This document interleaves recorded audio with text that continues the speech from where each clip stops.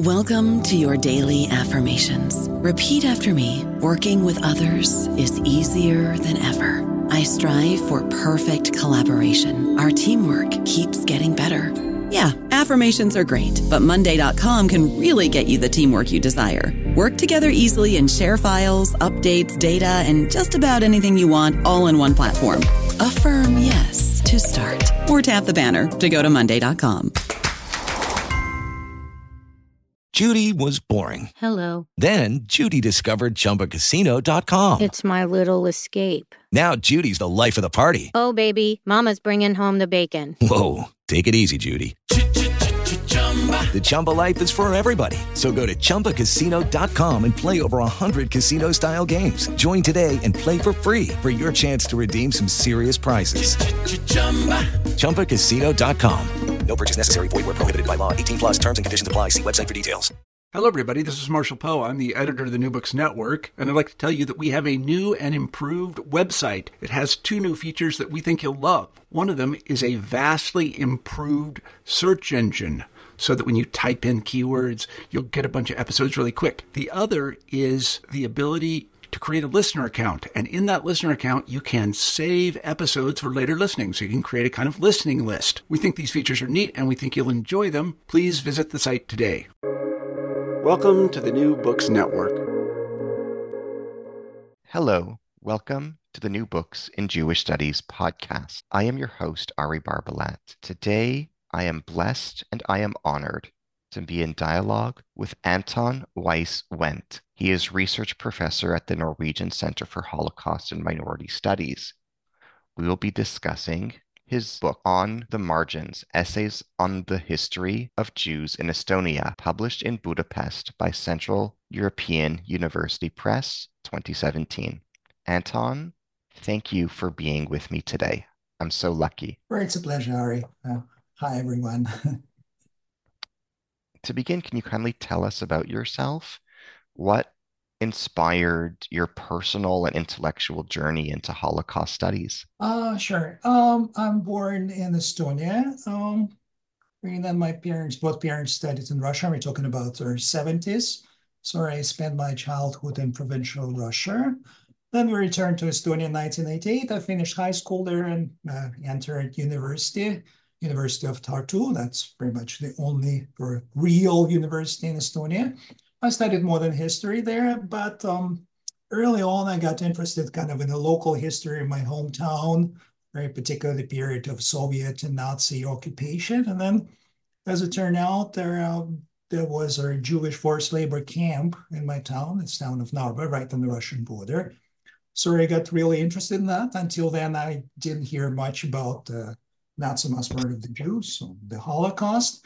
And as it turned out, that the whole area west of Narva, perhaps next maybe 70 square kilometers, was dotted with their 4 Jewish forced labor camps during the Second World War, the late 1943-44. So it sparked my interest even further.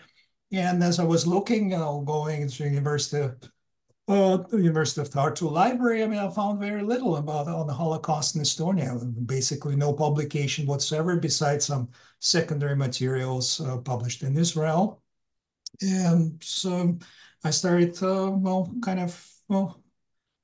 studying this subject. And but we don't have, I think, not until today, we don't have proper Jewish studies or what we call Holocaust studies in Estonia. So I wanted to continue my studies, and as a Fulbright student, I went to New York University, studied there with David Engel, and then went on to Brandeis University, and I got my degree in Near Eastern and Judaic Studies with focus on East European Jewish history and the Holocaust. I worked for 1 year in UK and Kiel University, was teaching Soviet history, and since 2005, I work here first as a head of a research department, and now as a research professor at the Norwegian Center for Holocaust and Minority Studies. I've been here for 17 years. And the book that you mentioned, yes, it's a collection of essays on everything, what I published until that date on Jewish history in Estonia, and some of the chapters based on another book, which was also my dissertation That's the book about local collaboration and Holocaust in Estonia. What inspired you to engage in research on the history of the Shoah in Estonia? Well, as I said, it was kind of personal story. As I mentioned, this personal discovery of this fact that the Jewish forced labor camp was there, but also my personal history. It's quite interesting. I don't know if we get to that in the interview as well. And my paternal grandfather was Jewish.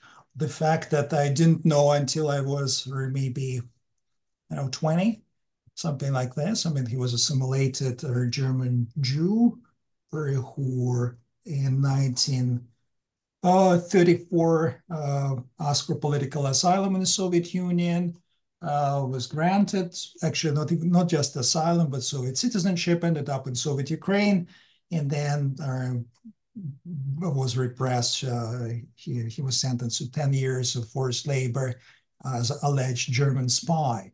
So, I mean, he was communist and he kept his Jewish identity. So therefore, I mean, it was kind of, he didn't talk about it much, or it didn't want for him, I mean, was, ideology. He was one of those individuals for whom, the world consisted of, he saw the world as black and white. There was a fascism and there was a communism, talking about, late 20s, early 30s. So he really kind of effectively rejected his Jewish identity. So I remember when my grandfather, when he learned that I'm interested in the subject of the Holocaust, Jewish history, he was very surprised because I guess he suppressed it inside himself. And suddenly, without any reference to, personal history, his grandson got interested to that. So, I guess personal history also played a role in a sense. Can you summarize your book for us? What are the key ideas and themes presented? Sure. In terms of a thesis, or I think I already summarized it, probably not very sort of pointed thesis, because I really, even today, there is fairly little that's been written on the history of Jews in Estonia.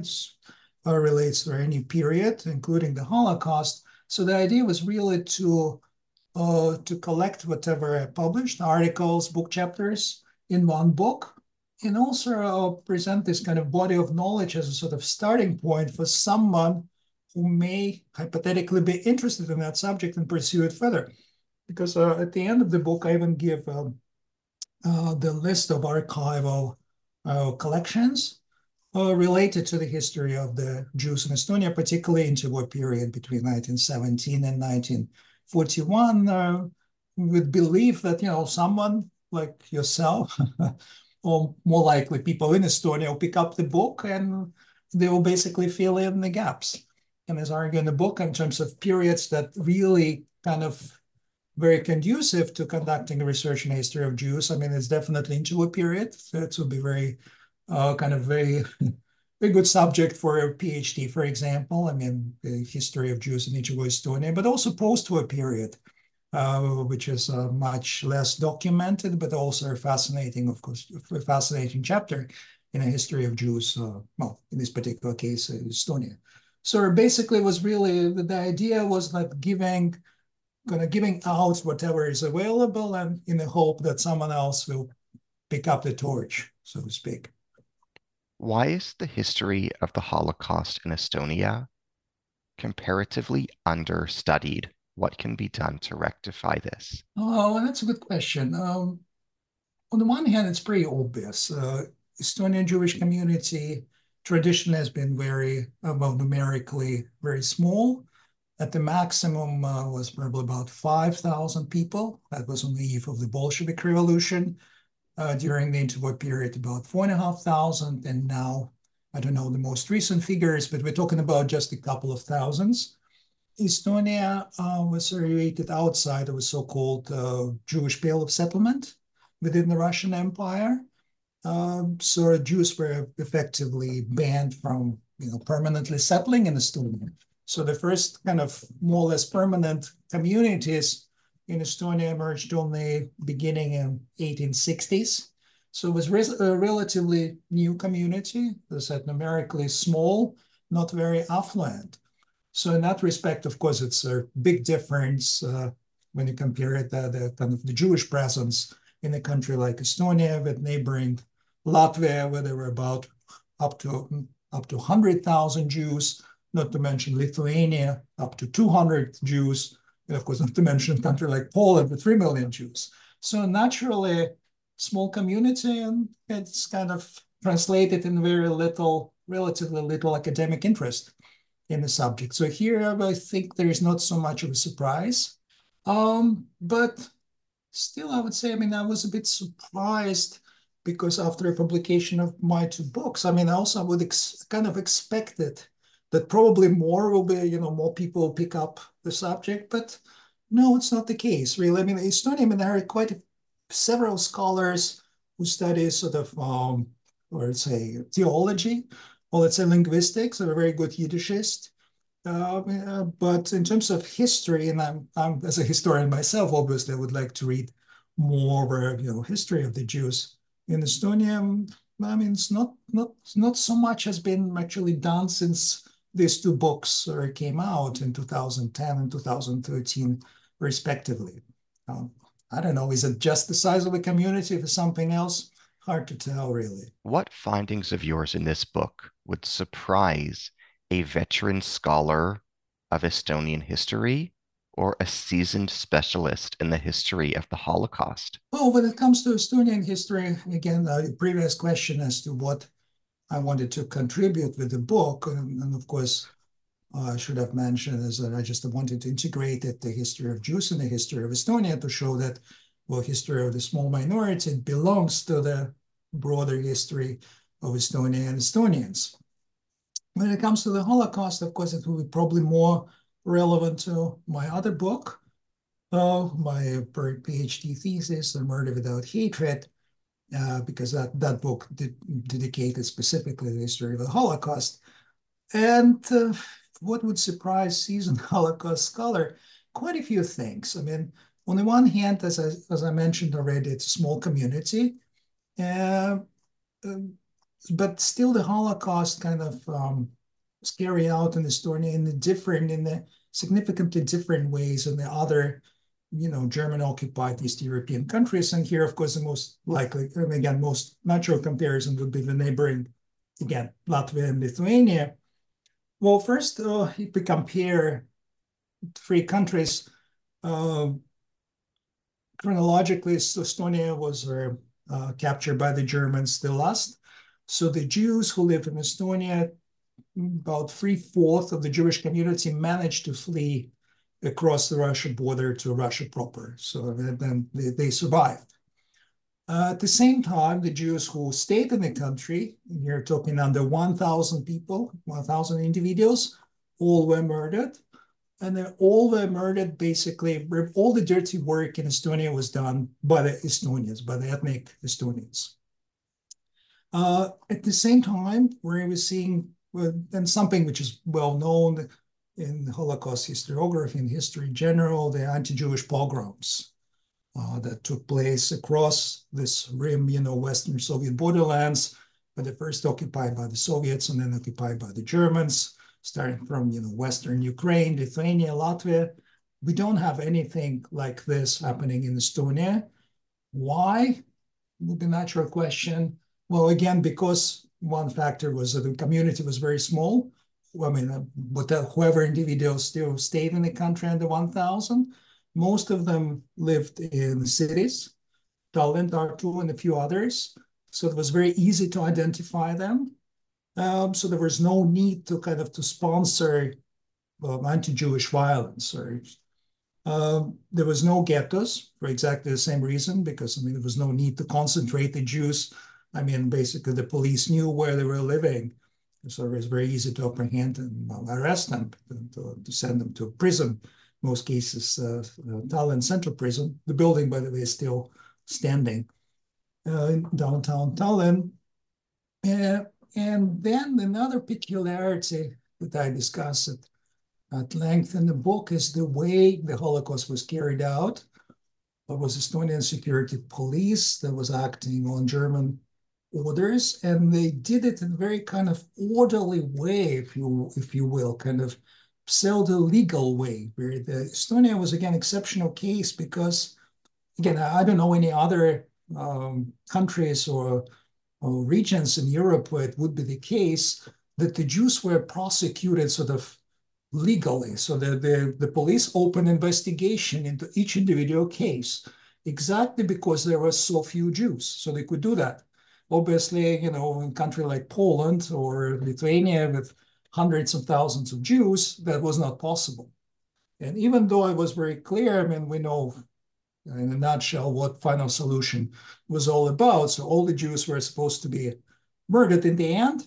But in Estonia, the way the system worked, it was all delegated to the Estonians, and they were given a chance to proceed in this kind of, as I said, pseudo-judicial sort of way that appealed to the local population, which could say, well, look, we're not savages like the NKVD, like the Russians, the Soviets.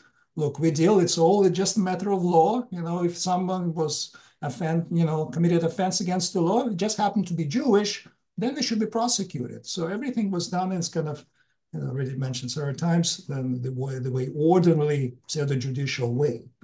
So that was another peculiarity.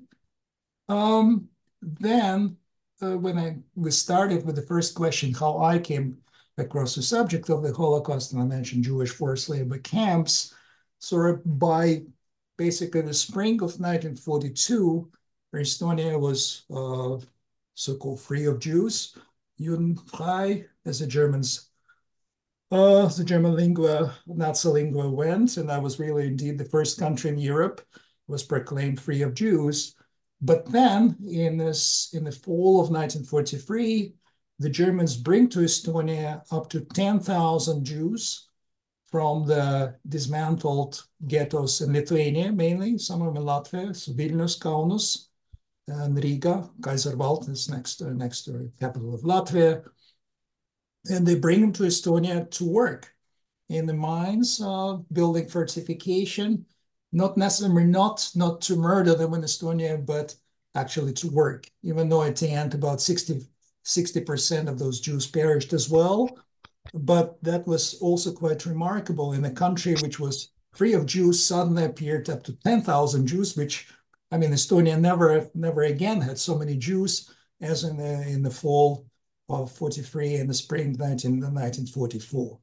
And I can, of course, go on with other peculiarities, but probably we can discuss it a bit later. Can you describe the most important works of Estonian historiography pertaining to the Holocaust? What books have been most influential? What do they describe? Well, the list is really very short. One of my inspiration, personally to me, was one particular individual. She was head of the Estonian Jewish community in the early 90s. Evgenia Gurinlov, and she participated in the revival of a communal life. Her father was also, coincidentally, was very active in the Jewish communal life in 1930s. Originally, they came from Romania. And she published, I believe it was 93 or 94 book. It's called, what's the translation in English? The Big Catastrophe, that's how it's described in Russian language, basically the Holocaust of Estonian Jews, specifically what happened to the Jews, citizens of Estonia, basically in 1941-42. She was the first who basically went to archives and found these documents of Estonian security police. She found these individual investigation files, which I mentioned, which are full of fascinating detail, fascinating insight in the history of the Holocaust, how individual people really experience what it was for people, not just for a group, the Jews as a people, but very individuals. And she also published, was also very important, the list with the names and the dates of birth, the dates of death of Estonian Jews who perished in the Holocaust. It's 963 names altogether. So that was very influential. It's a small book. Mainly, it's a facsimile of the documents, very short sort of introduction to history of the Holocaust. But as a fact, that was the first such book, was published in parallel in Estonian and English. That, of course, still is very important and was very important to me. And then the second is the work of Estonian Historical Commission that work on that project it was established in the late 1990s, and in 2006 published a very thick volume. It's called Reports of Estonian Historical Commission, Estonia, so this is my bookshelf, 1940-1945. And parts of it, it's a book divided into two sections, the first Soviet occupation and the Nazi occupation. And in the section of the Nazi occupation, there are quite a few, I think it was 6 or 7 chapters that deal with the Holocaust in Estonia. That's very good work, I would say. It was produced by mainly young Estonian historians, with master degrees or PhD candidates. It's kind of encyclopedic in nature. There's not so much analysis there, but it gives all the facts, and it's published. It's in English, so it's really good resource, I would say, for scholars who don't master Estonian language. There's not so many of such historians or scholars in general. So, but that's where my list pretty much ends. That's the 2 works, that exist, plus, of course, my own publications. There is not more to say about that, really. Who was Yevgenia Gurin-Luv? Can you tell us about her? Actually, I just did. Can you go She into was the more author of detail? that book, yes. I knew her personally. I visited her apartment. She lived centrally in downtown Oslo. It was a very nice individual. As I mentioned earlier, she was very active in Jewish communal life in Estonia. But then I also remember when I developed interest towards Jewish history and specifically the Holocaust in the local university like student journal, I published a review of the book. And it's academic review. It was my first academic publication ever. But as always with book reviews, you kind of summarize what the contents of the book, and then you find what is good about the book and what could have been done better. And I mentioned that, and then she was very sort of felt, no, not offended, but she was not academic. I don't remember what was her profession, where she worked really full time. She was not historian, that's for sure. She passed away since then. So she was a bit kind of offended that I found certain parts of the book that I thought she could have elaborated a bit more, added something. But I guess no big deal. But anyway, otherwise, yeah, she's an important in the annals of Estonian Jewish history, particularly in the 1990s. Can you tell us about the Estonian International Commission for the Investigation of Crimes Against Humanity? Why is it important? Yes, I already mentioned the big volume that they published. That was the main result and basically raison d'être of this commission. Well, that was not anything unique to Estonia. In many, probably most East European and Central European countries in the late 90s, there existed such a commission. The underlying reason was in part political, because that was a time, we're talking about, let's say, 97, 98, that was done in the wake on East European countries' kind of accession talks to enter European Union and the NATO. And not so much probably West European countries, but the Americans were very concerned. And that the countries of Eastern Europe, particularly former Soviet Union, the Baltic states in particular, kind of came to terms with their own history. And one particular aspect of that recent history was specifically German occupation and the mass murder of the Jews. And again, specifically local collaboration, mass murder of the Jews. So kind of Americans really on diplomatic level pushed for the local, for their Baltic countries, kind of to deal with this issue and show that, that it's not like, shoved under the carpet, but they really they acknowledge that it happened, and then they deal with this tragic page in Estonian, Latvian, Lithuanian history. I know for a fact from one of his scholars who was kind of closely involved in the project, but he wasn't among the authors, that said, well, the commission actually wanted first to publish reports about the Soviet occupation. But again, it was decided at the end that it was politically more correct, at least to publish it simultaneously. So, German occupation of Estonia and the Soviet occupation of Estonia. And of course, the crimes that were committed during these two periods, basically from 1939 till the fall of 1944, then the Soviet Union again reoccupied Estonia. And as I mentioned already, I think it's a solid work. It's a good publication, good to have it. But yeah, analysis is missing. It's basically just a fact. It's encyclopedic in nature, but that was an important watershed event. At the same time, coming back to a question about the most important publication on the Holocaust in Estonia, and also my reply as to why, or kind of my open-ended question, why there is not more published on the specific Holocaust in Estonia. There's also a sense that once the report was published, and the report, it's not really a report. It's about, I think, 1,200 pages. It's weighed about 5 kilos. It's larger than Gutenberg Bible. And the sense was that, okay, now we know everything. Here it is. You have it. And if you want to know something about the Holocaust in Estonia, pick up the report of Estonian Historical Commission, and, well, this is it. So in a way, yeah, commission, of course, was important. As I said already, reports is an important publication.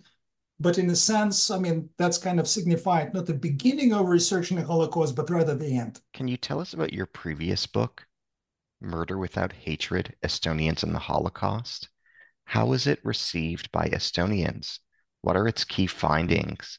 What were the responses you received? Yeah, that's a good question. So that was my basically doctoral research at Brandeis University. Anthony Polonsky was my supervisor. I don't know about you, but I'm very busy and I don't have a lot of time to cook. That's why I subscribe to Factor. Eating better is easy with Factor's delicious, ready-to-eat meals. Every fresh, never frozen meal is chef-crafted, dietitian approved, and ready to go in just 2 minutes. You'll have over 35 different options to choose from every week, including Calorie Smart, Protein Plus, and Keto. These are 2-minute meals. Factor meals are ready to eat and heat, so there's no prepping, cooking, or cleanup needed. They're flexible for your schedule. Get as much or as little as you need by choosing your meals every week. Factor is the perfect solution if you're looking for fast, premium options with no cooking required. Sign up and save. We've done the math, and this is important. Factor is less expensive than takeout, and every meal is dietitian approved to be nutritious and delicious. Head to factormeals.com/NBN50 and use code NBN50 to get 50% off. That's code NBN50 at factormeals.com/NBN50 to get 50% off. The book is only available in English. It has never been published in Estonian. There was a good deal of responses when the book came out. I was contacted by the Estonian state broadcaster, like state television. So they ran an interview with me. And after that, I got kind of more response. I would say response was mainly negative. Something that I didn't quite anticipate, but that was my first academic book, so I didn't anticipate pretty much nothing at all. This is sort of fundamental research in the Holocaust in Estonia. I've been through 16 different archives, beginning from Yad Vashem and National Archives, Washington, D.C., various archives in Germany, not to mention, of course, in Estonia itself, post-war trial records, records of German provenance, Estonian provenance, Soviet records. So it's pretty, it's a solid work. Of course, as an author, I always say that, but yeah, I must say that I didn't leave there any stone untouched, basically. And as I said earlier, Estonia, small Jewish community, you can really go into depth and dig out, the documents about almost each particular individual. We know everyone by name. So again, so it's much easier in a sense was doing research in the Holocaust in Estonia than as I mentioned, for example, Latvia, Lithuania, not to mention, Poland or, Czech lands, a protectorate of, Hungary, whatever. But also in this book, I tried to really to make sense of why Estonian collaboration in the Holocaust, particularly the first phase, 1941, 42, the mass murder of specifically Estonian Jews. The Jews who had no Estonian citizenship, they had Estonian passports. And so, the book consists of, if I remember correctly, the book was published 2010, 13 chapters, so 12 chapters. It's really detailed sort of examination of the Holocaust, various phases. And then in the last chapter, I tried to analyze and try to figure out why the collaboration. The reason, and I used some theory. I fell back on the works and theoretical findings of scholars such as Roger Patterson, Erwin Staub, Judith Herman, but really try to make sense why Estonians behaved the way they did. And obviously, it's always tricky when you talk about Estonians, right, collectively, because it's a relatively thick book. So I have individual case studies, particularly individuals, let's say, who are perpetrators, right? But I think negative response came on account of what was perceived of me kind of collectively. That's kind of comments I refuse, that I allegedly collectively accused Estonians or collaboration in the Holocaust. And also in terms of kind of my theoretical approach, it was considered inappropriate, I guess. This is also has something to do with academic tradition in Estonia or Eastern Europe and Central Europe generally, which is different from Anglo-Saxon. And the main difference is that in Estonia, it's mainly kind of, in a sense, from my perspective, a bit old-fashioned approach to history. There is this, I forgot what was a very famous German scholar, I guess also historian of 19th century, who said that, you have to write wie es eigentlich gewesen war, which can be translated that you have to write as it actually happened. So basically the idea that the kind of you as an author, you basically running a chronicle. You're just basically collecting facts and telling what happened without trying to to go in depth and trying to explain why it happened. So, and that's a mainly kind of academic tradition still in Estonia, whereas in Anglo-Saxon world, which probably most of your listeners are more familiar with, it's really when you do your doctoral research or research on a master level, you have to provide a thesis, you have to argue something, right? That's where I stand, that's my argument. And so, that's difference also play out, I guess, in the mainly negative reaction that I received to my book. Actually, it was my intention, and of course, I would be happy if a book has been translated to Estonian, published in Estonian language, because obviously it was also quite ironic that people who kind of reacted negatively to my book, they actually didn't read the book, but they reacted on a review that was published someplace in some marginal publication in Estonia. So I thought, of course, it would be much more beneficial. People actually got to read the book, and then you can make up their own minds. And I even spoke to one of the publishing houses in Tallinn that happened to be run by one of my former schoolmates from Tartu, who was intellectual. But then eventually the editorial board told me that, well, they would be willing to publish the book, but I had to rewrite my introduction, add something from the reports of Estonian Historical Commission. And I said, no, you either publish it as it is, or we don't publish it at all. And so eventually it's never been published in Estonian translation, unfortunately, I guess. What does your research reveal about the Estonian security police? What was its role in the Holocaust? Well, Estonian security police and also auxiliary police, so-called self-defense, were basically the main means of destruction.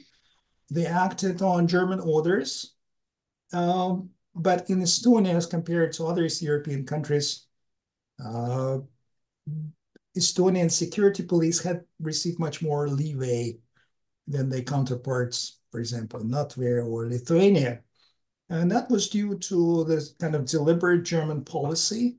As I argue in my book, again, comparatively, the Germans, and specifically, I mean the head of the German security police, Martin Zamberger, head of the German civil administration, and then the head of the Wehrmacht Wehrmachtria areas, these three individuals were most important German administrators. They proved to be more farsighted in terms of managing the interaction between the Germans, the occupier, and Estonians, or the people of the occupied country, especially managing the Estonian nationalism.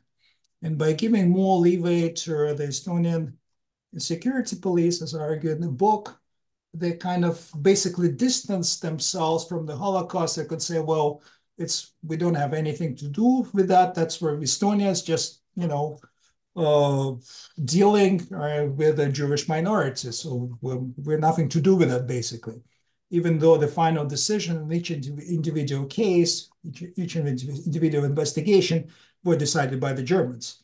But basically, they just sign up death sentence. I mean, nothing more than that. But as I mentioned earlier, all the dirty work was done by the Estonians, and specifically the Estonian security police that, identified the Jews, arrested the Jews, brought them to the mainly local prisons, or most Jews lived in Tallinn, so most of them ended up in the Tallinn Central Prison, conducted their investigations, and then handed it over to their death squads.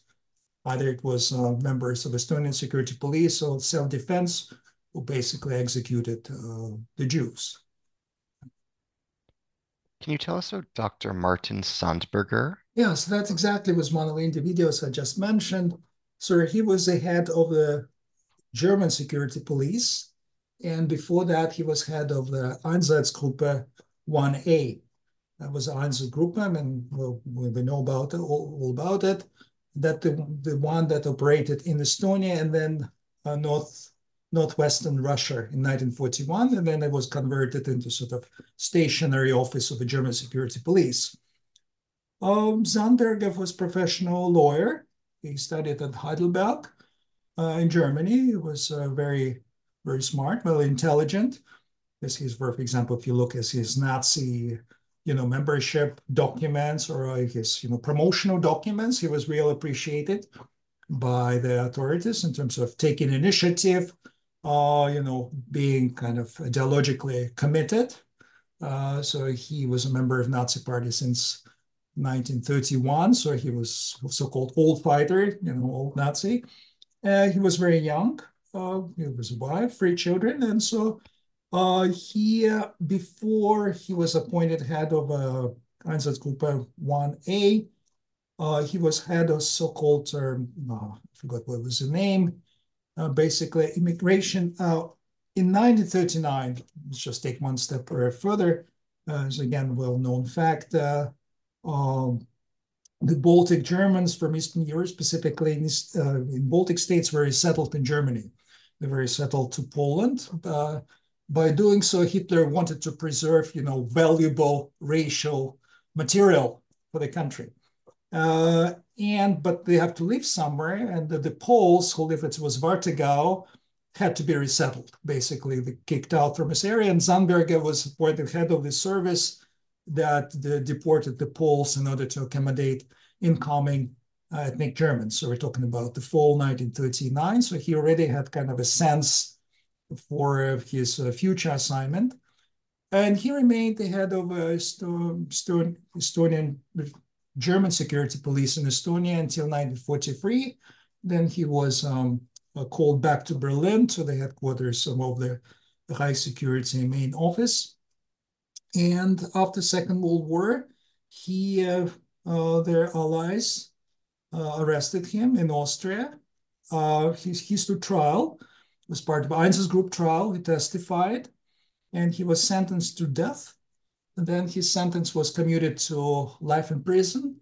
And then, I don't remember what year it was. Maybe some of the listeners can correct me. I think maybe 53, 54. He was released from prison. Um, the story he told, he appeared to be very sort of, honorable German officer.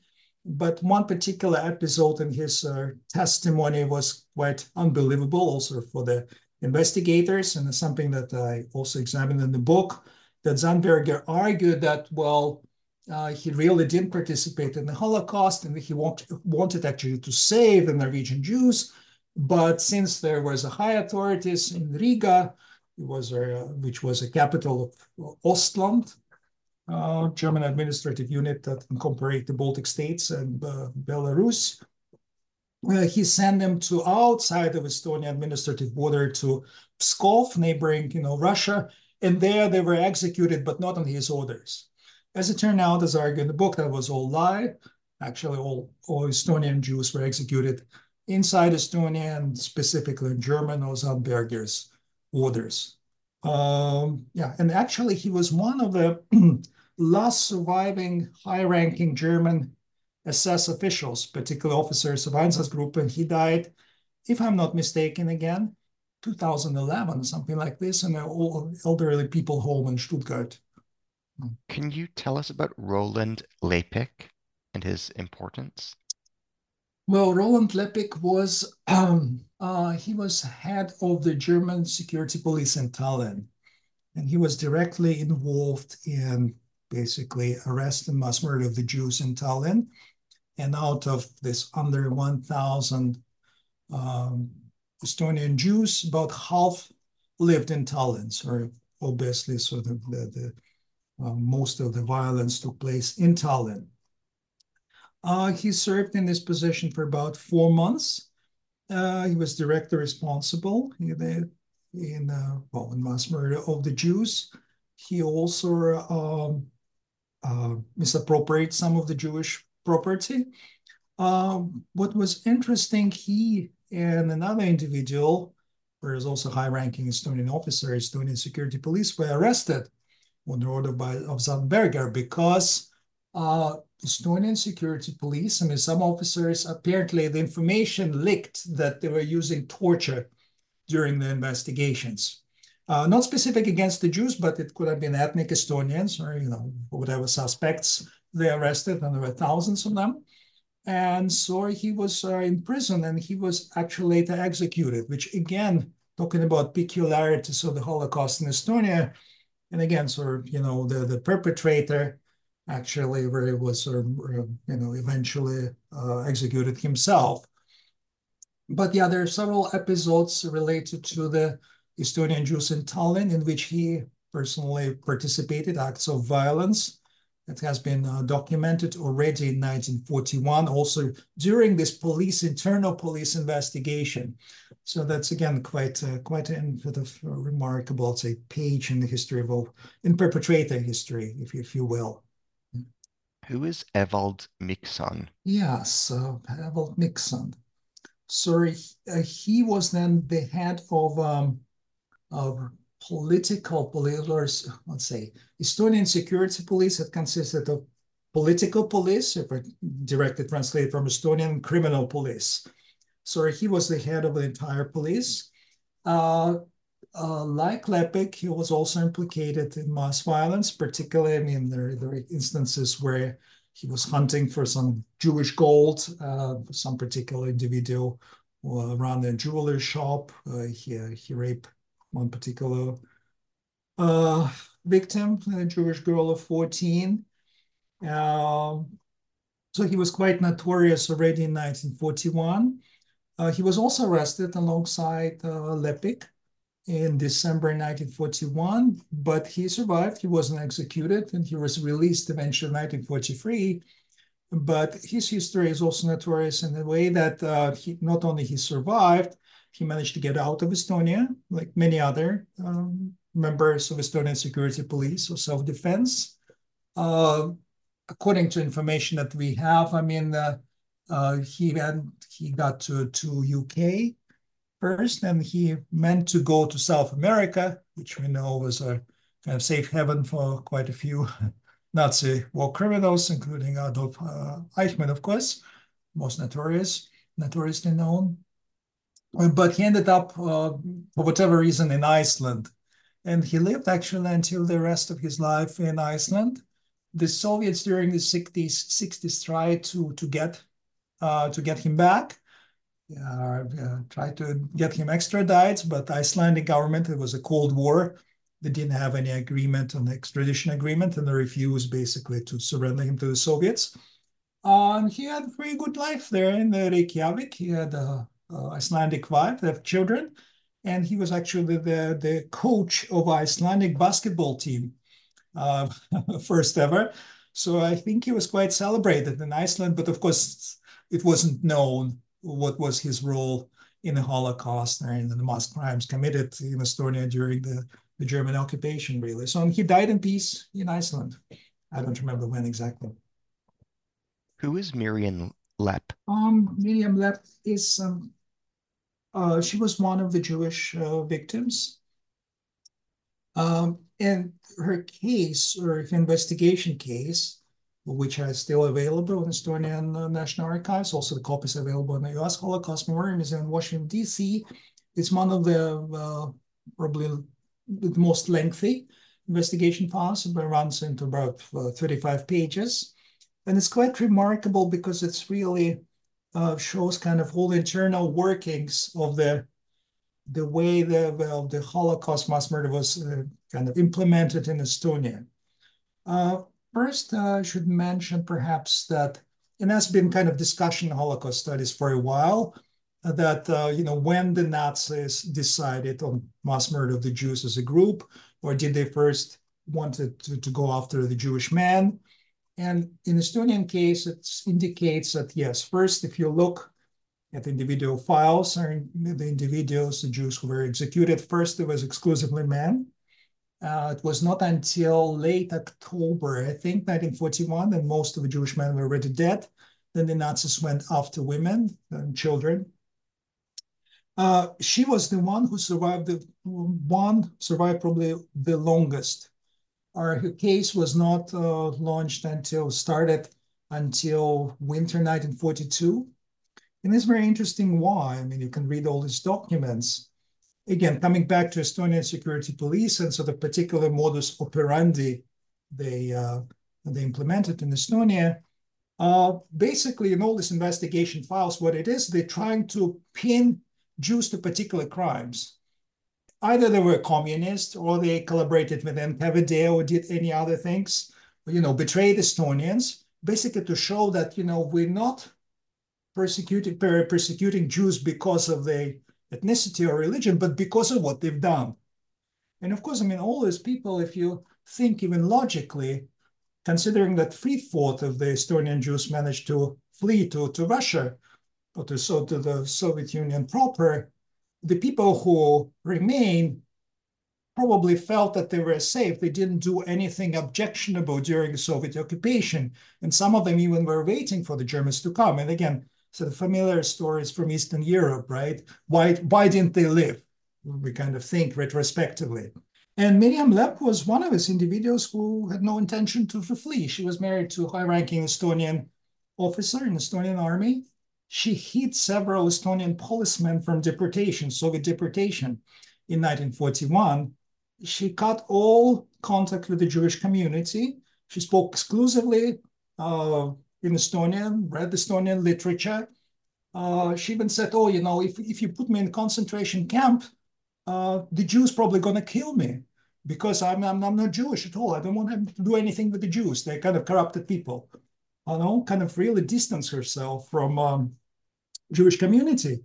And so the Estonian security police was calling the witnesses. They wanted to get at least something against her, but there was nothing, People came, Estonian policemen, some business people, and they said, no, she's very good individual. She's totally pro-Estonian, she's nothing to do with the Jews. And so she was still under arrest. And and the police was kind of stuck because, they had to prove that, she committed some sort of crime. And at the end, it's very interesting because it really shows, the logic of the Nazi final solution. Your file ends up on the desk of a head of the German security police in Tallinn, and he writes on the margins in pencil, "She's Jewish, execute her." So like in a sense, why you bothered even? She's Jewish. I mean, just, cut the crap, and so she's executed next day, basically. Who is Rachel Hanin? Can you tell us about her? Yeah.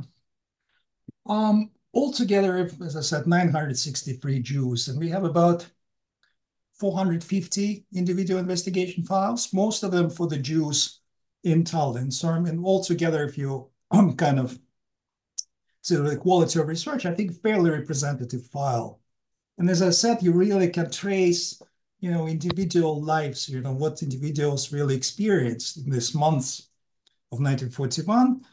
And Rachel Hanin was one of the victims.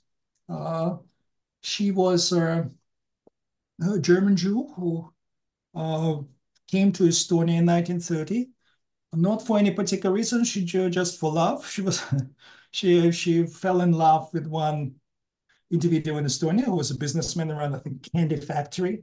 They got married in Estonia, and she lived really apparently happy life. It's very thin investigation files, not much you can gather from it. But what was interesting, the particular fact I emphasize in the book, that she's arrested, and again she's accused of being communist, of being anti-Estonian, pro-Soviet, and she said she was totally kind of oblivious to what's going on sort of in Europe. That's coming to a question, how much individuals and Jews in particular knew what was in stock for them, right? Uh, and she said, well, you can call for my friends in Austria and Germany to testify, and they all tell you, that I'm very decent, individual. I have nothing against Germany. I mean, she's talking in the fall 1941, and obviously she doesn't have kind of a sense what's going on. And still in your file, eventually it says that she is a pro-communist, pro-communist, and she's executed. All the same, basically. Who was Dora Ratner? Can you tell us about her? Yeah, I mean, there's so many names really in the book, and they're really going to great sort of pain to show kind of really what happened to individuals. And so she's another one. It's a very different case. She is a 14-year-old girl. She's mentally challenged. She is in a mental institution in Pärnu, and but she's Jewish. So, I mean, they got her file, and I mean, the local Estonian administration said, well, what, no, actually, the warden in the mental institution said, what should we do with her? She's Jewish. And they write back again on the margin. I mean, you look at this document, it's written in pencil, but she's Jewish. She cannot be there. And they send it back. It goes back to the police. And she can't even explain, she just, all what they could able to understand from her, that her father put her in institution 1 year before that. I think it was in 1940. And that's it. I mean, she can't even communicate properly. And at the end, still, in her file, it's written that she's pro-communist and she's something to do with NKVD. And you would think like, oh, come on, she's 14-year-old. I mean, it's not possible. But again and again, that they have to pin some sort of guilt on the Jews. So to accuse them in whatever activities. So she's executed like everyone else. Can you tell us about Uku and Eha Massing? Yes. Like in any story of the Holocaust, of course, there are perpetrators and there's bystanders, right? But they're always Gentos, and that means people who, testify positively on behalf of the Jews. And there are many such cases, by the way, when the security police, Estonian security police, ask for people to testify. And most of them, there are not so many of them.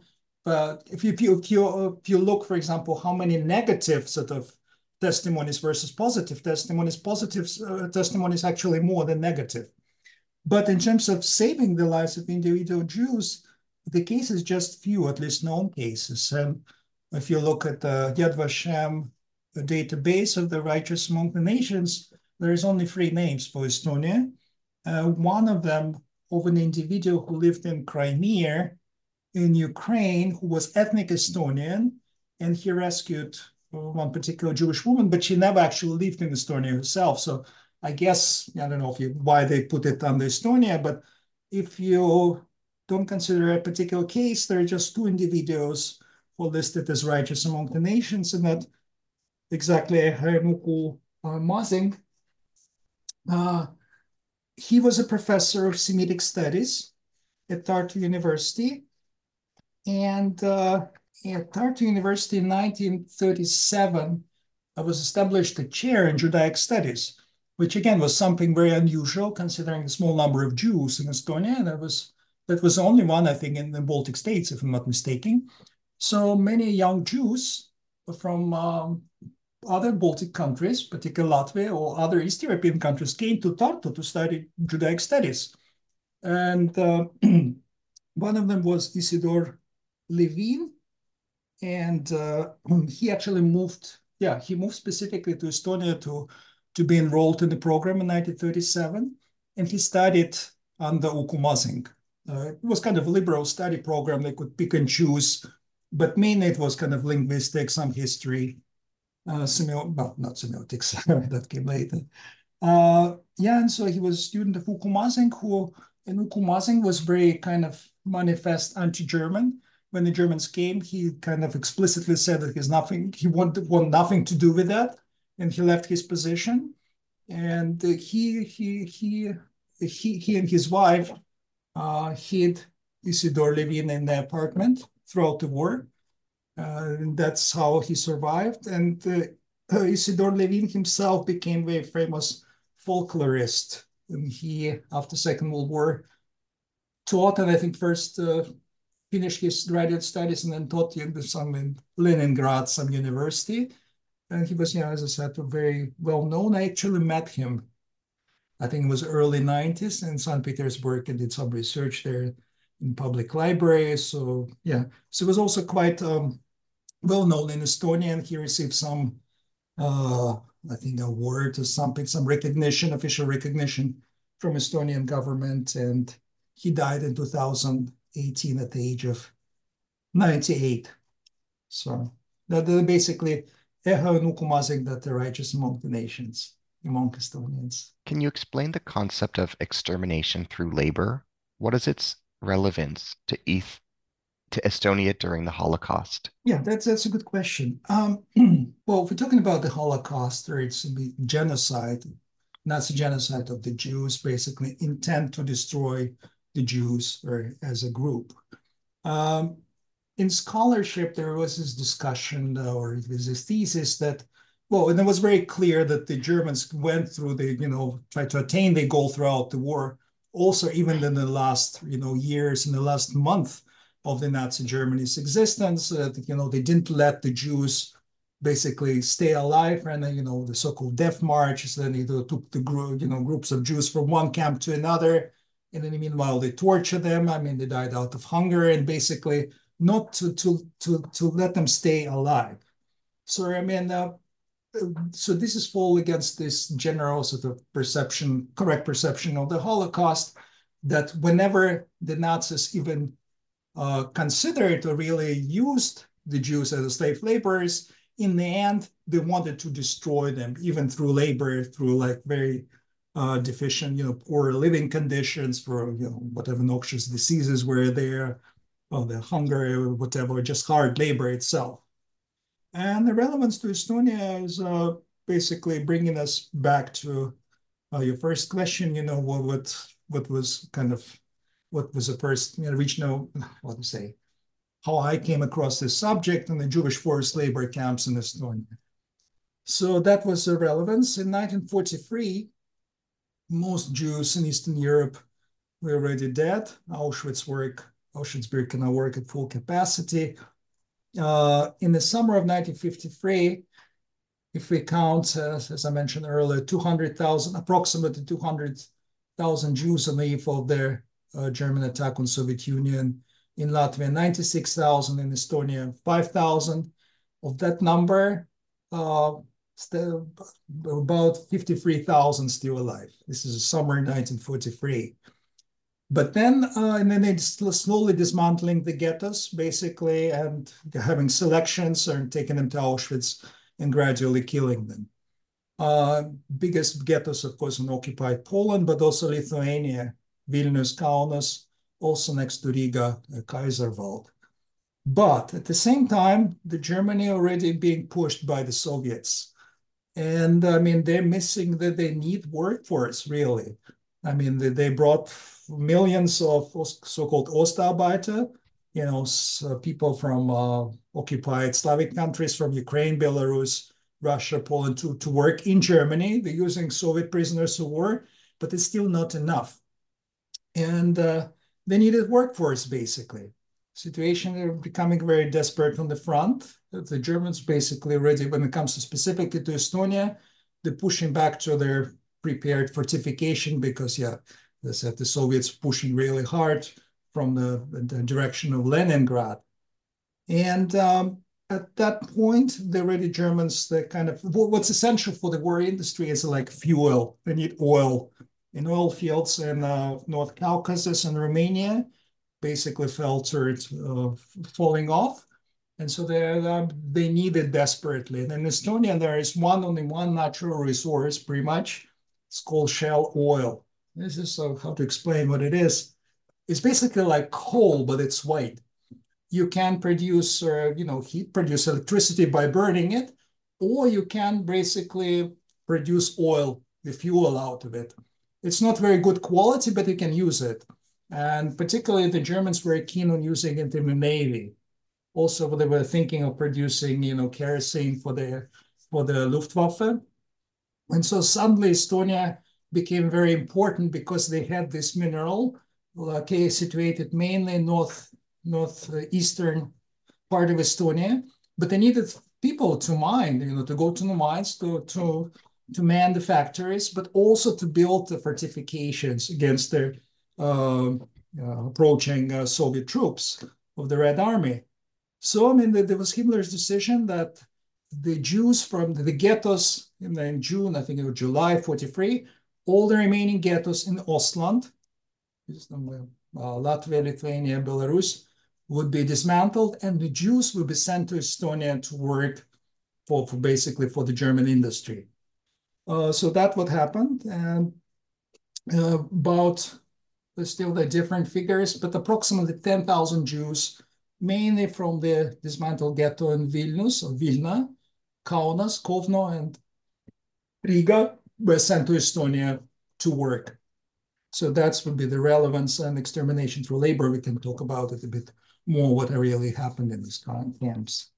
Can you describe the sociology and geography of the Vaivara camp system? Yeah, first of all, the name Vaivara, that was a small, village, I guess, in northeastern Estonia.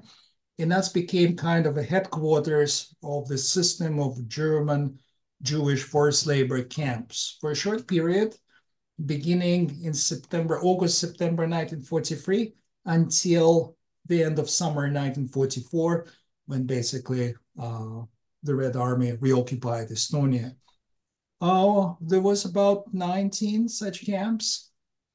Some of them were larger, some were smaller. Some of the camps were subdivided into several.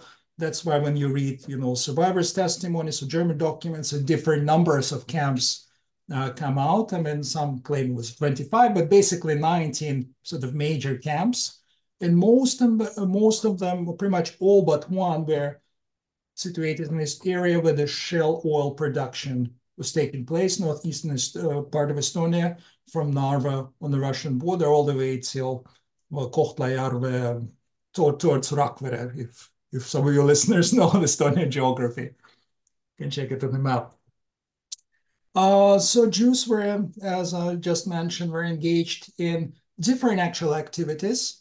They were doing mining shale oil, manning the factories, and engaged in various military-related production, and building fortification for the Wehrmacht in order to stop the Soviet advance. So most camps in northeastern Estonia, plus one actual largest camp just outside of Tallinn, is called Kloga. But since the headquarters were located in Vaivara, that was named after Vaivara camp system. It was under SS economic and military administration. It was just, I think, 50 or 60 Germans who were running all of that. And then they used some Estonians from the security police battalions who were guarding the perimeters of the camps. With about, as I said, about 10,000 Jews who ended up in Estonia to work, not to be murdered. But at the end, and I was very, very conscious of providing also the death statistics. I think it's very important so they can really relate. And according to my calculation, about 63% of them still actually ended up dead at the end of that year. And the rest were evacuated to Stutthof concentration camp that's next to nowadays Szczecin, back in the days called Stettin. That's in Prussia, Western Prussia, nowadays Poland. Can you describe the experiences of Jews in forced labor camps in Estonian shale oil regions? Well, it's kind of difficult because obviously it was 19 different camps, and I go into great detail in this other book, Murder Without Hatred. It also has to do with kind of what sort of evidence we have about what happened in these camps. There were some investigation that the Israeli police conducted after the Second World War. There were some survivor testimonies. And then another major source is a West German criminal investigation particularly 1960s and the 70s, in the circumstances of the Germans who run these camps, atrocities that were committed in the camp. So, I mean, there's a bit of a disparity in terms of the sources. Sometimes, as I also argue in the book, it's kind of very not easy to weave it into one sort of continuous narrative about the camps. So some camps obviously were considered better than others. Some already had some sort of infrastructure when the Jews were arrived. Some of them had none. So they were living basically in tents. And that was very cold winter, 1943, 44. As I said, the Jews were specifically brought to Estonia not to be murdered, but to work. The Germans wanted to extract basically labor from them. There were some selections, but it was not very consistent. It was not like previously in the ghettos, let's say, or at Auschwitz. But of course, the Jewish population of these camps gradually were reduced, if I may say so. Then in the summer of 1944, the Germans conducted so-called 10%. I mean, that's a German lingo. They use 10% actions, as they call it. And they basically, in this 10% actions, they literally executed 10% of the surviving camp population, but particularly infirmed and people with disabilities or whatever, who couldn't basically work. So despite the fact that they were supposed to be alive, and the Germans emphasized that, eventually when they already come to the summer of 1944, a significant percent of the Jewish population was destroyed. Also, the Soviets, as I said, kept pushing in. I mean, there was big battles in this part of Estonia in the winter of 1944. So the Germans already beginning, I think, in February, started drawing withdrawal plans. But then they had the kind of saying, I mean, there's kind of back and forth, should we evacuate, should we not? And eventually decided to stay put because this production was so important for the German military. But Jews were very often kind of brought from one camp to another, particularly in the winter. There's some harrowing stories how they were, just dragged along the road, and the people who couldn't walk anymore were shot. But again, nothing that we don't know, let's say, from the history of the Holocaust in generally. Also, the German, ranking officials of these camps very often traveled from one camp to another and participated in selections or particular acts in atrocities. So that's why some survivors remember the same individuals and said, well, I saw that guy in that camp. And then there would be another testimony who testified that he participated in atrocity in another camp. So they kind of moved around, really. So it's really kind of dependent on individuals. Some people got lucky. I guess more corpulent, good work. I mean, and the majority were not so lucky, if I can use that word, really. But in general, if you look kind of from a German perspective, I mean, they were not very happy of having Jews as slave laborers. They much would prefer either ethnic Estonians or free workers or Soviet prisoners of war, because they argued that the Jewish productivity was very low. And obviously, that was the people who spent, previous 3 years in the ghettos. I mean, with not much to eat. And I mean, they were not really, uh, meant to be manual workers. So that was very that kind of expected, really. But nevertheless, they contributed to kind of keeping the German military against their will, keeping the German military machinery afloat in fall 1943 until the summer 1944. Can you tell us about the history of the Kloga concentration camp? What were conditions there? Who was held there? What was the death toll there? What kinds of cruelties were perpetrated there? What role did Estonians play in administering the Kloga camp? Yes, as I mentioned, that was the largest and probably best run camp. And that was also the only camp that was not in the oil shale, situated not in the oil shale region of Estonia. It was about, I think, 30, 40 kilometers west of Tallinn, the capital of Estonia, not far from Paldiski, next to the port. There were already pre-existing buildings there, so they just in terms of prisoner quarters, so the conditions were better, but a number of atrocities happened there nonetheless. And that was the largest camp, almost up to 2,000 Jews who worked there.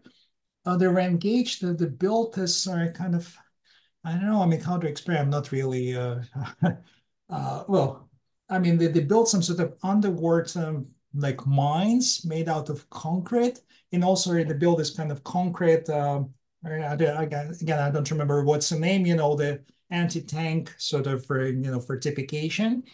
So it's very heavy job. They really work in concrete, and this was very demanding.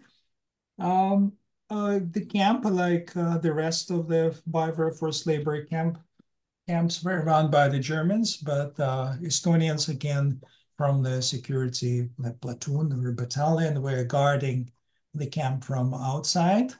We know much more about Kloga, actually as much about Kloga as about the rest of the camps combined. And that's for basically, well, one reason, or I would say maybe two. The thing is that when the Germans, I was just talking about, started drawing evacuation plans, they indeed evacuated most of the surviving Jews from the rest of the camps to occupied, let's say Poland. In Kloga, they let the Jews work until the last moment. That was for several reasons. Well, first of all, I mean, the Soviets were already bombing Estonia intensely, particularly military, industrial installations. But the Kloga was kind of in the woods outside of Tallinn, so it was considered kind of safer. They could go for longer, producing material for the German industry, for the military. Second, there was this idea, and again, coming back to the issue of extermination through labor. On the one hand, they evacuated the Jews from the rest of the camps, but at the same time, Jews were expendable. So here we come already to the last days of German occupation, particularly the capital around Tallinn.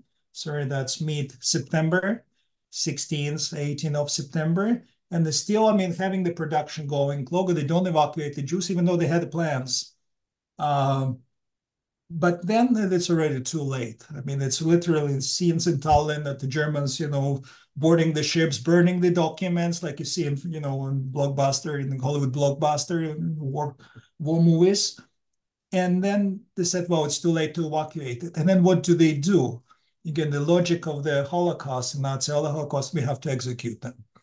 And that's what they did on the night from the 19th of September. They set a death squad in Kloga, and then executed the Jews, including about 150 Soviet prisoners of war were also there. Altogether, according to my calculation, 1,785 individuals, majority of them Jews. They executed. I mean, they were in haste, in a very brutal manner. I mean, they made the Jewish men build some sort of structures from wood. Then they ask them, it's very gruesome details. but still I'm saying it's important. I mean, they forced them to lie down on this wood structure. They shot them in the head. The next detachment of Jewish prisoner came. They put the wood upon these individuals. They shot them, and then they set them on fire. There was 4 pyres.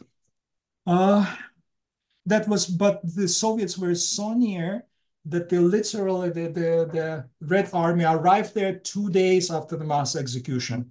One of the pyres was still smoldering. They really came to the scene crime, I mean, immediately.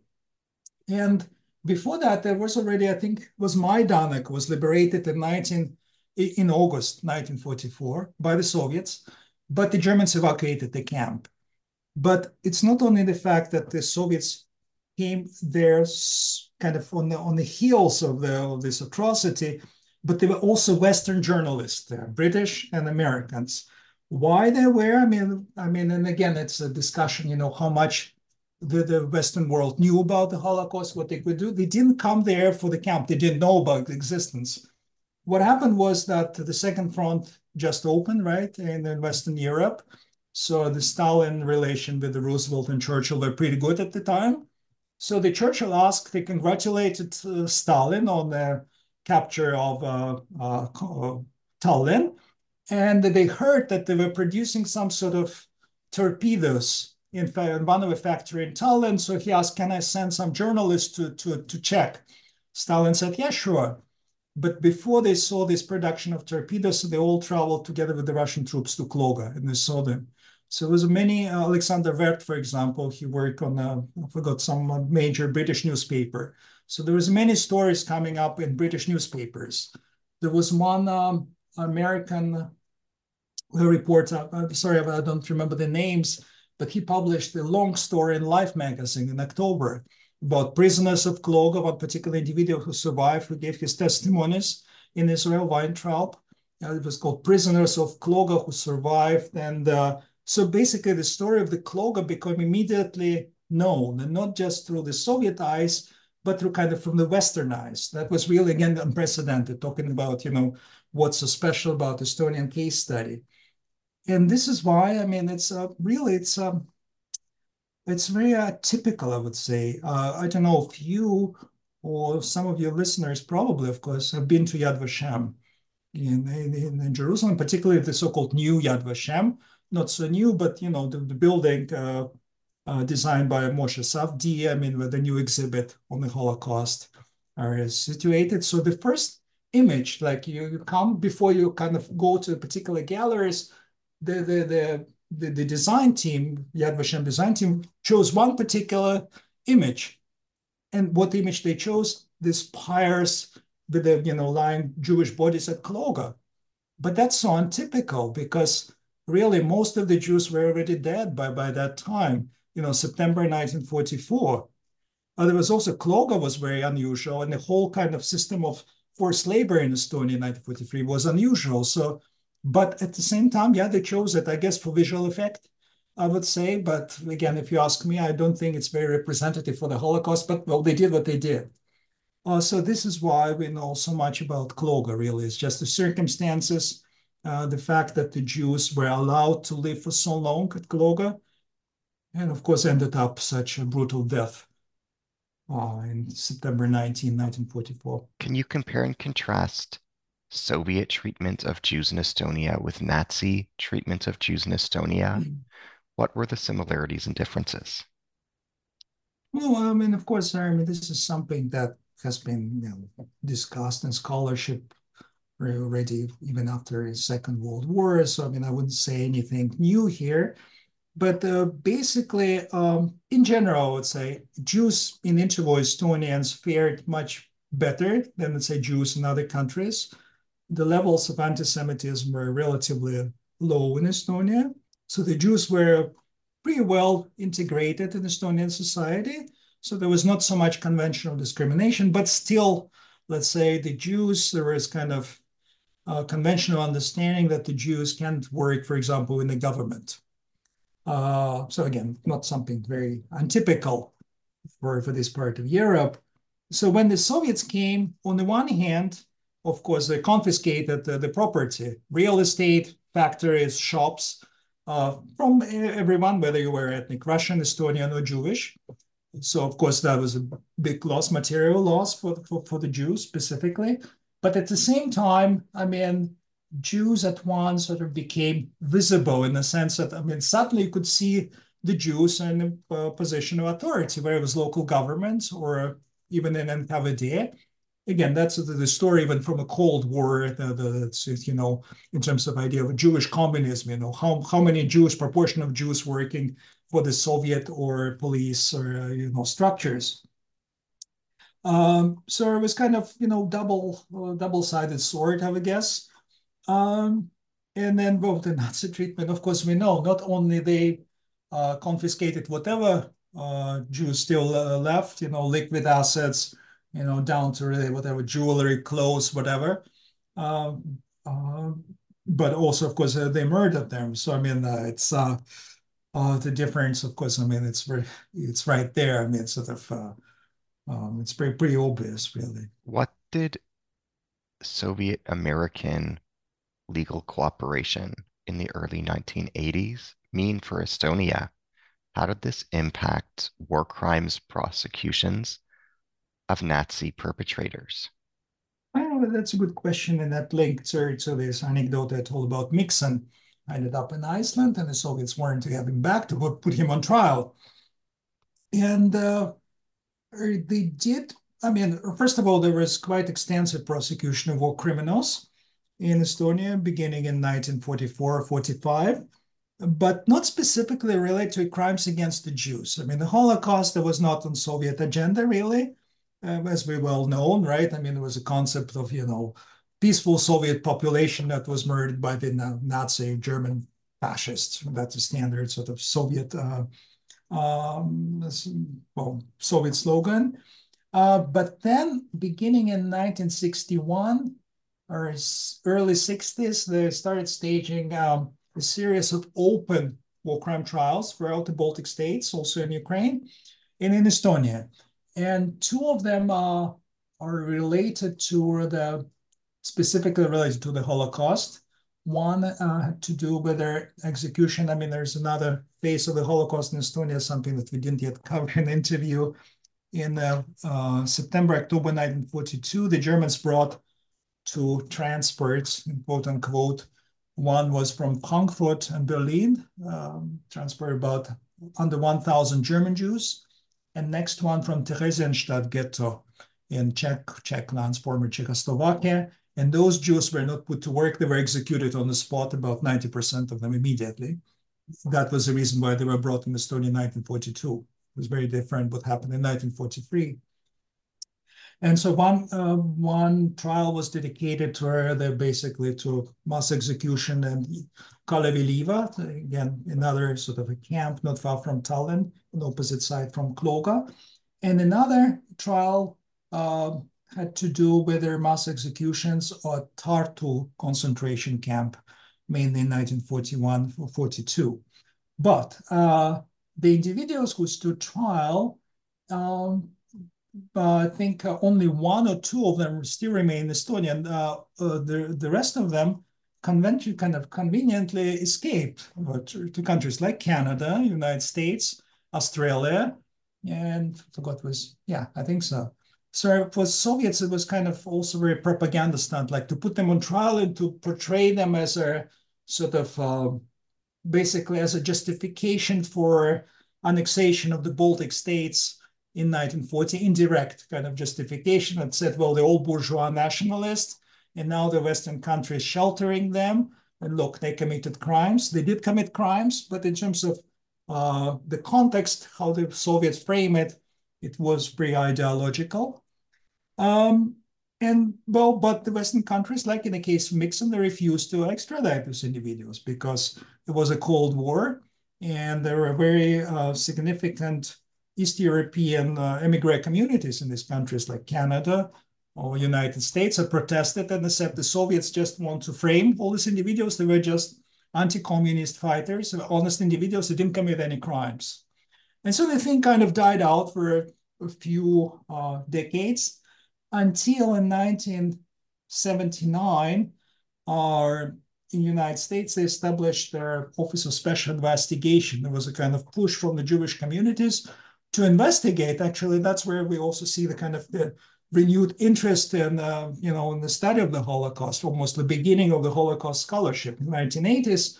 And to not a small part, thanks to this development in the United States, they started looking for the individuals, whether they were Germans, but many of them were from Eastern Europe, who came to the United States after the Second World War, but who were alleged war criminals. But those were not criminal cases, but they were kind of immigration, denaturalization cases. Basically, because criminal case, I mean, we're kind of getting into the technical details here, but basically, they work in the way that the U.S. Justice Department had to find out, to prove that they lied on the immigration papers. For example, someone like, Mixon, although it's have to do with Iceland, would say, oh, during the war, I was working on the farm, or I was a student. I had nothing to do with the police, and, try to prove it, right? Because, all the documents are in the Soviet Union, which is your ideological enemy. And so they needed evidence, basically, to prove that they lied. That means that to have the proof that they actually were members of the police, for example. Not only that they actually participate in atrocities. And to get this evidence, they needed to cooperate with the Soviets. And so they struck the agreement with the Soviets that US investigators could come to the Soviet Union, and Soviet Union would provide them with evidence, incriminating evidence against the individuals who stood denaturalization trials in the United States. It's a very long procedure. They can file up to 14 of appeals. It lasted for years. And one particular individual was implicated in crimes at Tartu concentration camp, Karl Linnas. He was one of the bulls who stood in the denaturalization trial, fought against it for years. And then the Americans from the Justice Department in, I think, 1981, if not mistaken, came to Tallinn. And they were able to interview the defendants at the trial, of the two trials that I mentioned. Some of them were sentenced.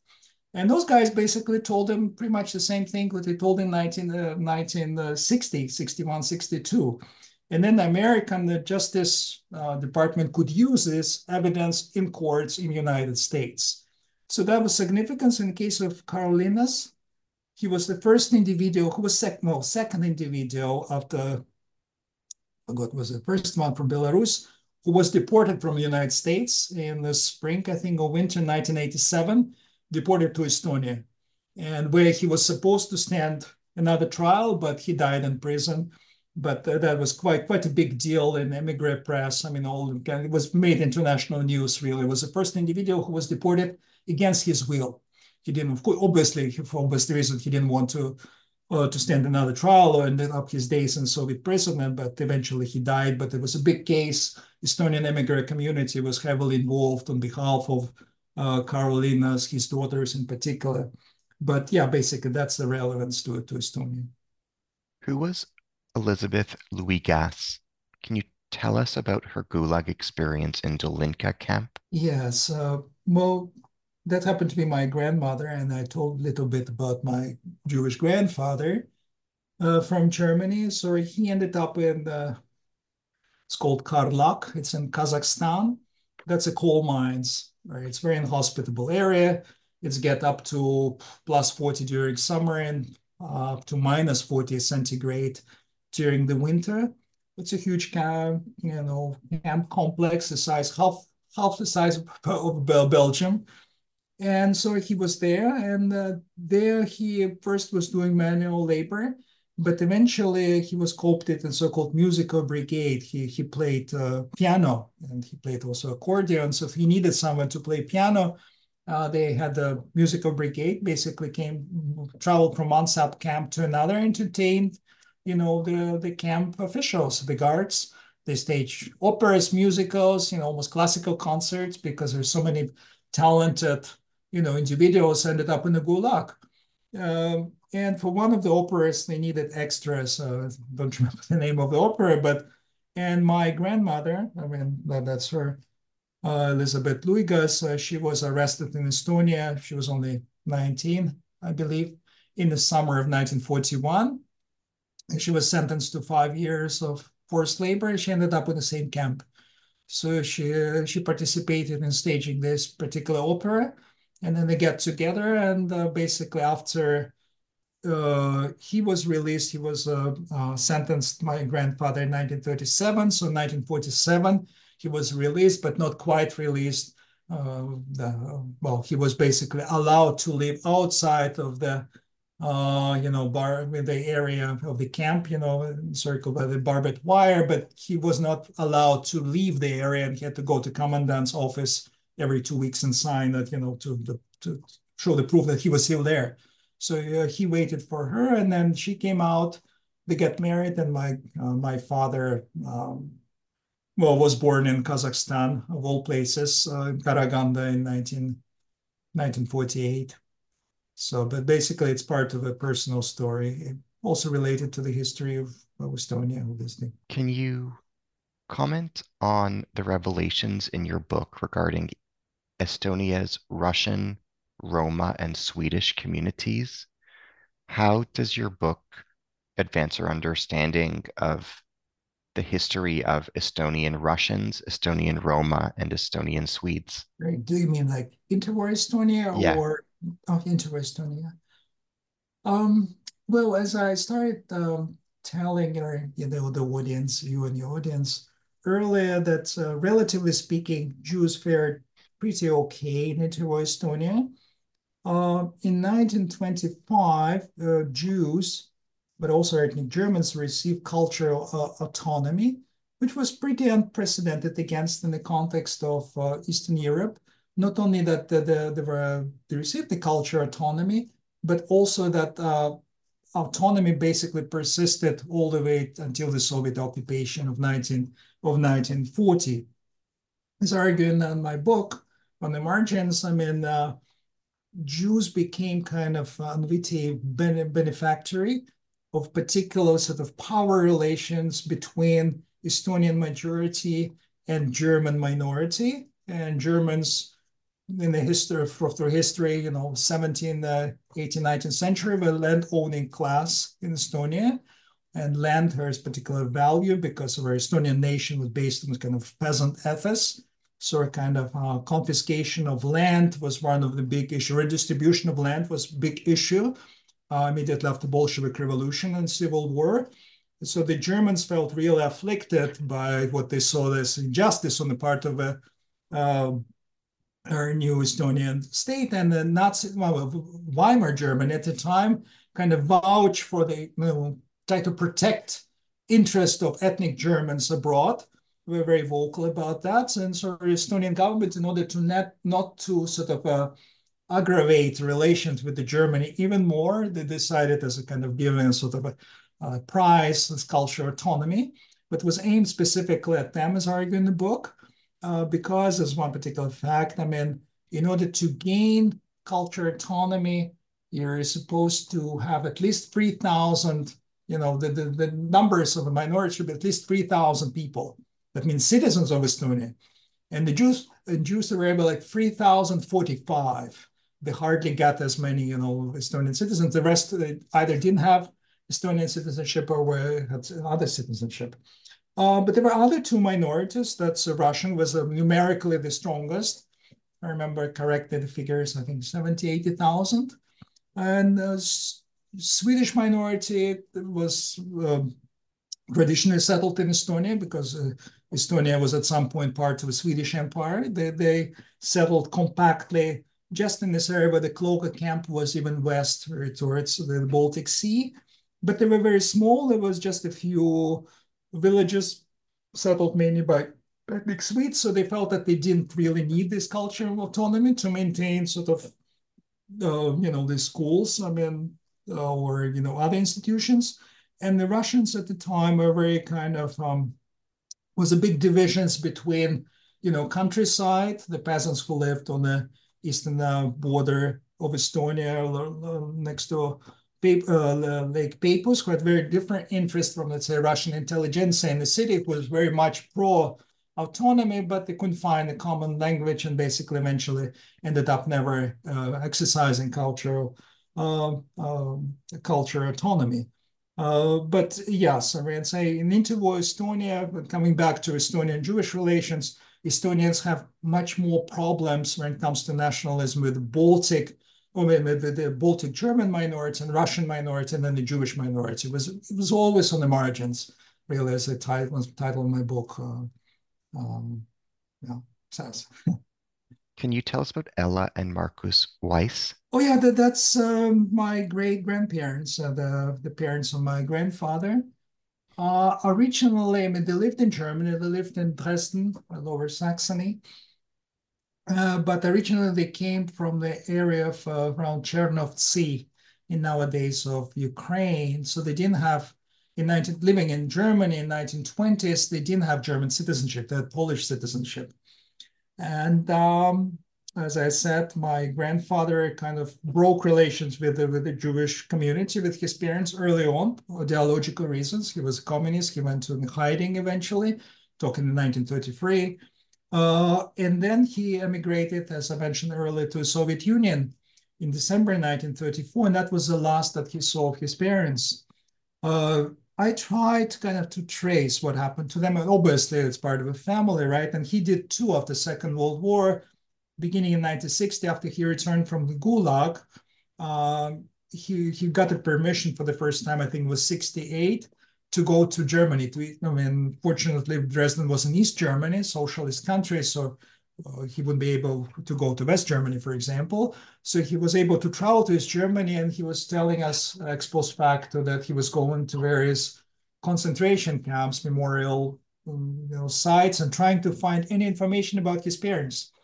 But they couldn't. I mean, there was one organization in Eastern Germany that tried to help, particularly specifically Jewish survivors, to trace the deceased relatives. And for example, they said the last he heard of his parents, they look at the telephone books for Dresden.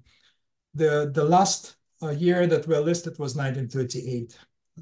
Telephone book for 1939 already didn't list any of the parents, and obviously any other Jews in a particular city. But finally, I got it actual letter from one archive in Moscow years, like 10 years ago. It was Comintern files, and the letter that his parents sent to him from Germany, already Nazi Germany, to Soviet Union. And of course, they didn't know what happening to him in Soviet Union, right? Because there was no contact. And I mean, this letter, they asked him, I mean, the kind of in very coded language, don't speak, they couldn't, due to censorship, they said, but well, really, it's getting tough for us here. Can you please take us to the Soviet Union? And I mean, in the next year, he got arrested himself and sent to the Gulag. But basically, he passed away in 2000 without knowing what happened to his parents, Ellen Marcus Weiss. But later in 1990s, it was kind of a movement throughout Eastern Europe. There were some enthusiasts who put together sort of Gedenknichtsbuch, or Itzkor Bucher in Yiddish, kind of the books with the names of the Jewish residents of that particular place, what happened to them, at least some information. And so there was one enthusiast in Dresden who put a book about the Dresden Jewish community, and she found out that at least Marcus Weiss, he actually died his own death, non-violent death in Dresden in 1939, and he's buried in the Jewish cemetery. And the cemetery also hadn't been desecrated, so we actually visited his grave in Dresden. As regards Ella Weiss, the last what we know was a letter to him. That was, I think, at least we know, I don't know if it was, don't remember, it was letter. It was from October or November 1938. And she writing already outside of Krakow, because she was one of these Jews without German citizenship who were arrested and dumped over the border after the Kristallnacht over the border in Poland. So that was the last what we know about her. I tried to look through the Yad Vashem database, through Holocaust Memorial Museum victim database, but there's so many Weisses, so many Ellas, but I didn't see any trace of her. But most likely she ended up like a great majority of Jews, probably in Auschwitz-Birkenau, I would think. As we bring today's dialogue to a close, I would like to thank you from the bottom of my heart for your time and attention during the course of our dialogue today.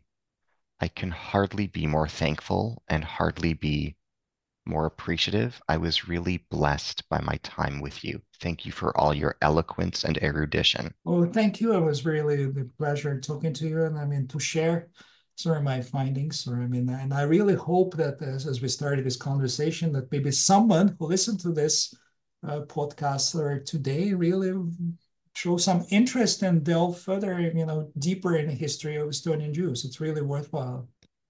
What are you working on now that this book is behind you? Can you tell us about where your time and attention have gone? Oh, yes. I mean, I work on different subjects since these two books have been published.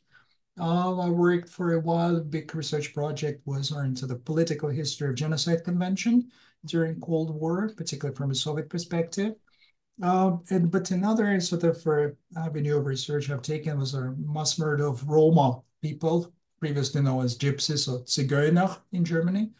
I published one edited collection of essays in 2013, and I'm about just signed a book contract with Nebraska University Press on a similar publication. It's called People Destroyed, New Research on the Roma Genocide, 1941-1945. There's a 12 essays. I mean, I'm an editor of the collection, and I also have a chapter on the destruction of Roma in German-occupied Estonia, and also on the Romani death statistics for the whole of Europe during the war years, really trying to kind of revisit all the numbers of the dead Roma because of very different estimates. Yeah, so that's my most current project. The book is in the pipeline, so to speak. So we're working with the press very, very closely at the moment. Thank you for sharing. Sure. As we bring today's dialogue to a close, I'm your host, Ari Barbalat, on the New Books in Jewish Studies podcast. Today, it has been my hallowed honor to be in dialogue with Anton Weiss-Wendt. He is research professor at the Norwegian Center for Holocaust and Minority Studies. We've been discussing his book, On the Margins, Essays on the History of Jews in Estonia, published in Budapest by Central European University Press, 2017. Thank you from the bottom of my heart.